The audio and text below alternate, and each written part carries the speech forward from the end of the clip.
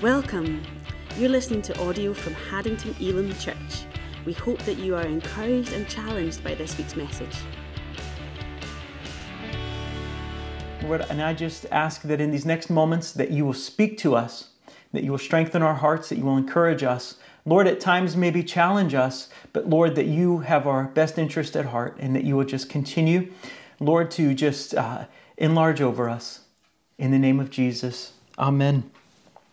So Psalm 73, we're going to look at, but have you ever noticed or observed, maybe in your life, in your Christian life, but it seems like those that are wicked, those that are evil or have evil intent, don't seem to have all the troubles of life.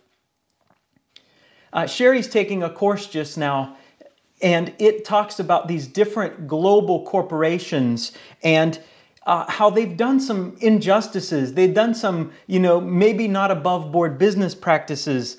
And it seems like they never answer for their injustices. And today in Psalm 73, we're looking, and Asaph wrote this psalm. And he's a chief worship leader of David. And he finds himself troubled by a similar thing. He begins to look at what's going on all around him. And he is having a bit of trouble. He can't reconcile within himself this idea that the wicked seem to have a great life. They don't seem to have the troubles. Well, those who would walk with God or those who would stay close to Jesus have trouble, strife, hardships, anxieties, worries, and cares. Have you ever felt like that you couldn't get away with anything? But wicked people seem to get away with everything. Have you ever thought that or felt that way? If so, maybe that's what Asaph was going through. And here he was, a chief worship leader. He couldn't lead the people in worship if he himself had questions about God's character. And it is hard for us too to worship God if we have doubts about his character. And Jesus said this, he said, if you've seen me, you've seen the Father. And so Asaph is kind of wrestling with the character of God. And so in Mark 9:23 and 24, a man brings his son to Jesus who is being demonized. And the demons are causing him to get thrown in the fire and the water and trying to take his life. And he says to Jesus, if you can do anything, will you help us? And Jesus said to him, he said, all things are possible for the one who believes. Immediately the boy's father cried out and said, I do believe. Help my unbelief, or help me to believe more. Help me not to doubt. Help me to overcome my belief. Warren Wiersbe says this, quote, there is a difference between doubt and unbelief. Doubt comes from a struggling mind, while unbelief comes from a stubborn will that refuses to surrender to God. The unbelieving person will not believe, while the doubting person struggles to believe but cannot. So let's get into Psalm 73. So Asaph, again, worship leader, one of the chief worship leaders, has these struggles within. And he's starting to doubt God's character. So he says, certainly God is good to Israel, to those who are pure in heart. Now he knows this. He knows that God is good to Israel, but he's wrestling with it. He's having issue. He's in turmoil trying to figure out how this can be. See, we know that God is good. In fact, in some churches, if you would just shout, God is good, someone may shout back all the time. And then someone will shout all the time and they'll say, God is good. So we know this. But we doubt at times. One of the things the enemy tries to do is to get us to doubt the goodness of God. When we waver, it puts us in a precarious position. We know that God is good. We know that. But when we look around at what others are doing, just like Peter stepping out onto the water, when he began to look at the wind and the waves and take his eyes off Jesus, he began to sink. We can find ourselves into some trouble when we begin to doubt God's character. Again, I'm quoting Warren Wiersbe. He says, when pondering the mysteries of life, hold on to what you know for sure. and never doubt in the darkness what God has taught you in the light. In our Christian walk, God teaches us things. And as we learn, there are things that He shows us that we need to cling to. We need to cling to His word and hold on to His promises. And that's what we do when there's times of doubting or times of trouble. He says, verse 2, "But as for me, my feet came close to stumbling. My steps had almost slipped. I had almost lost my faith." He says, "I almost stopped believing." It may have been true that his feet had almost slipped, but they had not actually slipped, or at least they had not slipped so far as to make him forget the responsibilities he had as a worship leader of God's people. See, the enemy wants to tell us that we're too far gone or that we've slipped, and if we slip and stumble, we can never get back on the path. But that's actually not true. He has us see things in the extreme instead of the actual context or the actual place that they are. He says, I'm going to continue verse 3, "For I was envious of the arrogant as I saw the prosperity of the wicked, for there are no pains in their death, and their belly is fat. They are not in trouble like other people, nor are they tormented together with the rest of mankind. Therefore arrogance is their necklace, the garment of violence covers them. Their eye bulges from fatness, the imaginations of their heart overflow. They mock and wickedly speak of oppression. They speak from on high. They have set their mouths against the heavens, and their tongue parades through the earth." So he's drawing this extreme thing in his mind that it seems like God is good to the wicked and the boastful. And it all seems so unfair to him. So unfair that it almost made him stumble and slip. If we're honest, we probably have felt like that one time or another. You know, it's at times when we just don't know why. It seems like we have troubles. And it seems like God doesn't hear or God doesn't answer. But is that the truth? Continuing on verse 10, "Therefore his people return here and abundant waters are drunk by them. They say, 'How does God know? And is there knowledge with the Most High?'" Here he begins to put himself in the mind of the wicked. He begins to say what they think and how they act and how they begin to say these things against heaven. They claim that God is blind or ignorant. Therefore, they can do as they please, and God is unable to do anything against them. It also seems that they have no fear or regard for God, and in fact seem to have contempt for Him. And although Asaph is observing that, here's what the truth is. And at times when we're doubting those kind of things, this is what the Bible says in Hebrews 4:12 and 13.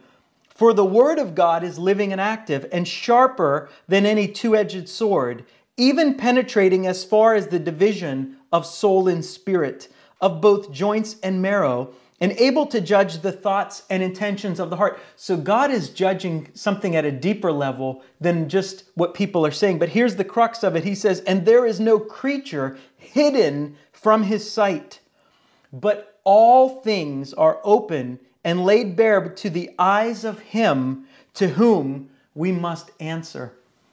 So although in his mind he's thinking these wicked people are doing such and such and getting away with it, they're boasting or they're being proud and arrogant in their speech because, oh, God doesn't know or God doesn't hear. But it says that everything is laid bare before Him and we must give account. The Bible even says for even every idle word, we must give account. So there is nothing that God is missing, and we could trust Him for that. Friends, no one is getting away with anything. You know, no one is getting away with anything. And he goes on, again, having this, if you can almost feel the wrestling that he has. I don't know if at the beginning of this, if maybe he was preparing to go and lead the worship, but he's having this conflict within. Verse 12, "Behold, these are the wicked, and always at ease. They have increased in wealth. Surely in vain I have kept my heart pure, and washed my hands in innocent? Or why have I kept my heart pure? Why have I tried to keep from doing wrong? But again, here's another verse, Galatians 6:9. And this we can use today as well. Let us not become discouraged in doing good, for in due time we will reap if we do not become weary or if we do not give up. So keep doing good. Keep your heart pure.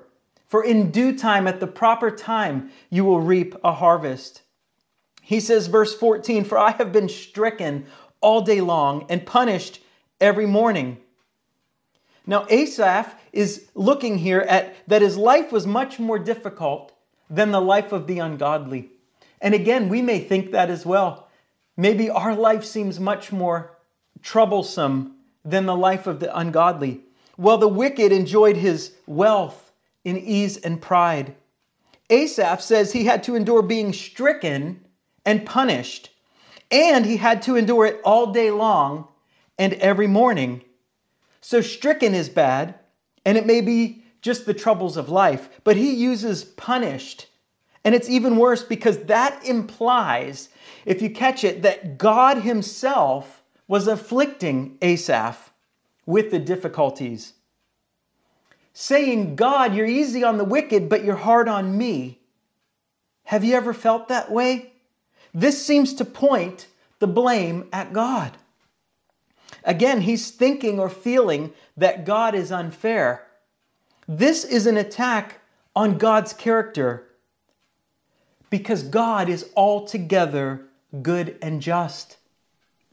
We know that God is good. We have to trust that God is good. And when the devil begins to have us doubt God's character, that he's good or that he loves us, if he can cause that doubt, in court they talk about reasonable doubt. He won't just tell you a complete outright lie. He'll tell you he'll twist stuff just a bit. And then you begin to doubt God in your mind. And he just wants to put those seeds of doubt in doubting God's character. Continuing on, verse 15, he said, if I will speak this way, behold, I would have betrayed the generation of your children. He doesn't want to say the sense of injustice and despair that he's feeling. He didn't want to cause anyone else to slip. And when I thought, verse 16, of understanding this, it was troublesome in my sight. He felt all of this to be true, but he felt he could not talk about it because it would be untrue to others. Therefore, he just thinks, well, it's too painful for me. And at this point, he decides to spend time with God, wrestling over his troubled heart. We would do well to learn this. Time alone with God can change everything. And here is all of this psalm boiled down. In fact, I've called this message Until. Verse 17, he says, until I entered the sanctuary of God. Then he uses these two things, at least we translate in the English language, meaning up until that point in time or event mentioned. So all of these verses above are pointing to all of the trouble that he thinks, all of this injustice, all of this wickedness, and all this feeling and wrestling that he has until I entered the sanctuary of God. Then I perceived or understood their end. Here in the sanctuary, he gained a perspective to his problem that he did not have before. Here he was able to see things from an eternal viewpoint. And it says he understood their end. Note that nothing circumstantially changed. It wasn't that he saw the wicked come to justice. It wasn't that he had something that circumstantially changed, but it was his paradigm that shifted. We need to see things from God's perspective of justice. See, God is altogether just. We need to see his justice, righteousness, and eternity. See, God sees all things. He knows the full picture. We only see in part. We only can see bits and pieces, little at best. But by prayer and worship in the sanctuary, he understood both that God was at the center of it all and had that fresh appreciation that God knew all of eternity. By hearing the word of God, he understood that there was a truth that went beyond what he saw and experienced in everyday life. So just because he's having this experience of thinking the wicked are getting away with it, the boastful and the proud have no cares, he begins to see the whole scope of it. He didn't go there to the house of God to hear news of the day. He needed relevance. He needed the reality of eternity. And he says, going on, verse 18, and I am trying to move quickly. I am looking at the time. You indeed put them on slippery ground. You drop them into ruin. How they are destroyed in a moment and utterly swept away by sudden terrors. See, the easy life that he saw or perceived in the wicked was just an illusion. They were actually set in slippery places, ready to fall at any time. Verse 20, like a dream when one awakens, Lord, when stirred, you despise their image. When my heart was embittered and pierced within, I was stupid and ignorant, like an animal before you, and some say like a brute beast. If you think of Job was questioned before God in the book of Job, Job confessed that God's ways were entirely beyond his understanding, and he despised his pride and repented. We too can speak from a place of ignorance. We can shake our fists at God, not grasping an understanding of him or his ways. Satan would have nothing more, he would love nothing more than to convince us that not only is God not good, but that God is actually against us. But it says this in Romans 8:31, what shall we say then to all this? If God is for us, or since God is for us, who can be against us? Who can be our foe with God on our side? Verse 23, nevertheless, I am continually with you. You have taken a hold of my right hand. Here he declares that he is both with God and that God was with him. It wasn't enough for him to know and say that God was with him. He had to confess that he was with God. See, it's one thing to know that God's good, but it's another thing to say, God, I trust you and I yield. Even if I don't know the outcome, I'm with you. I'm with you. I'm in your camp. I'm trusting you, even when I don't see all of the outcome. He says, verse 24, you will guide me with your plan and afterward receive me to glory. Again, eternity in perspective. But this is another important part of the psalm. Verse 25, whom do I have in heaven but you? And with you I desire nothing on earth.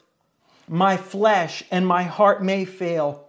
And they may fail, friends. Our heart and flesh may fail. We may be overcome with fear. We may be overcome with anxiety. Our heart and flesh may fail, but God, he says, God is the strength of my heart and my portion forever. And this is a beautiful expression of a longing heart for God and eternity.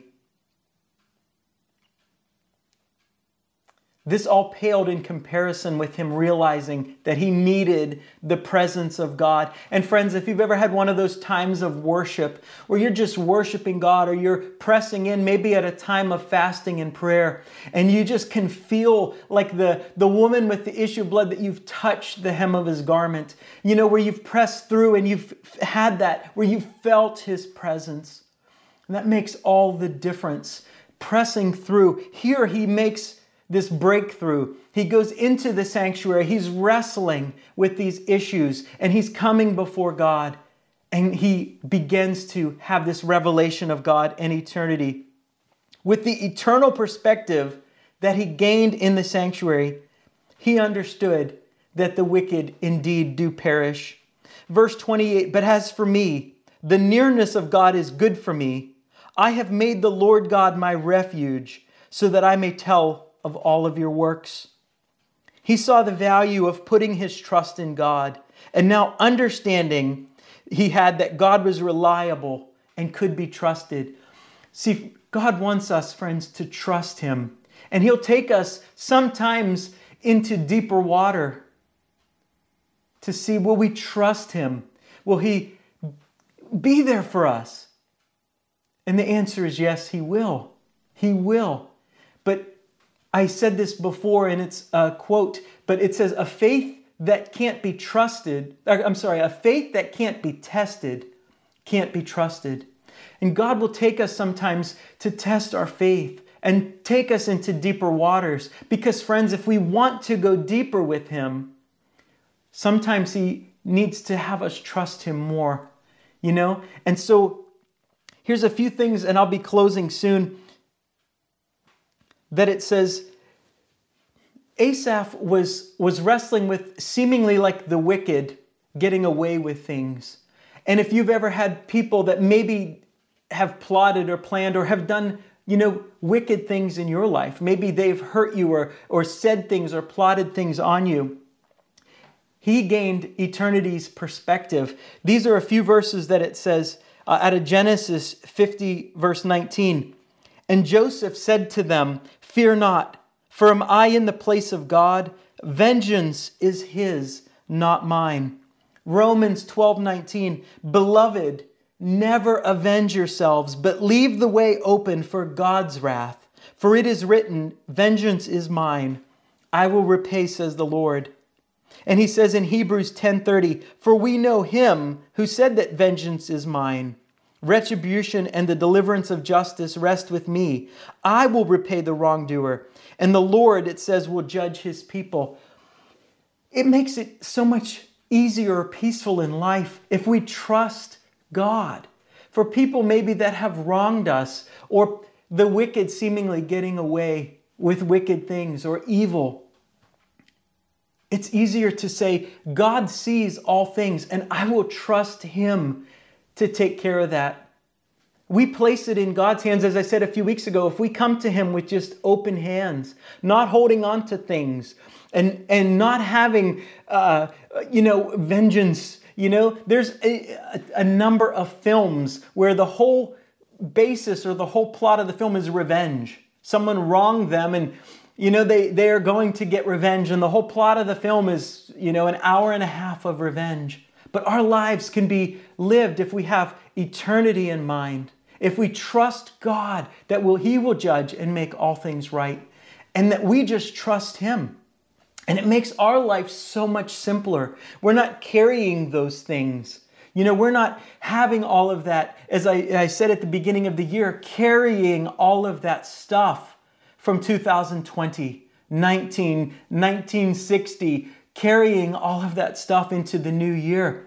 If we just put ourselves in God's hands and trust Him, He will make all things right. And friends, for ourselves, that's why it's important for us, as we even took communion today, to examine ourselves and to not go long with offense, but saying, God, I want to be clean before You. I want my heart and my life to be clean before You. I want clean hands, and I don't want to be having, vengeance or revenge, but I don't want to hurt others.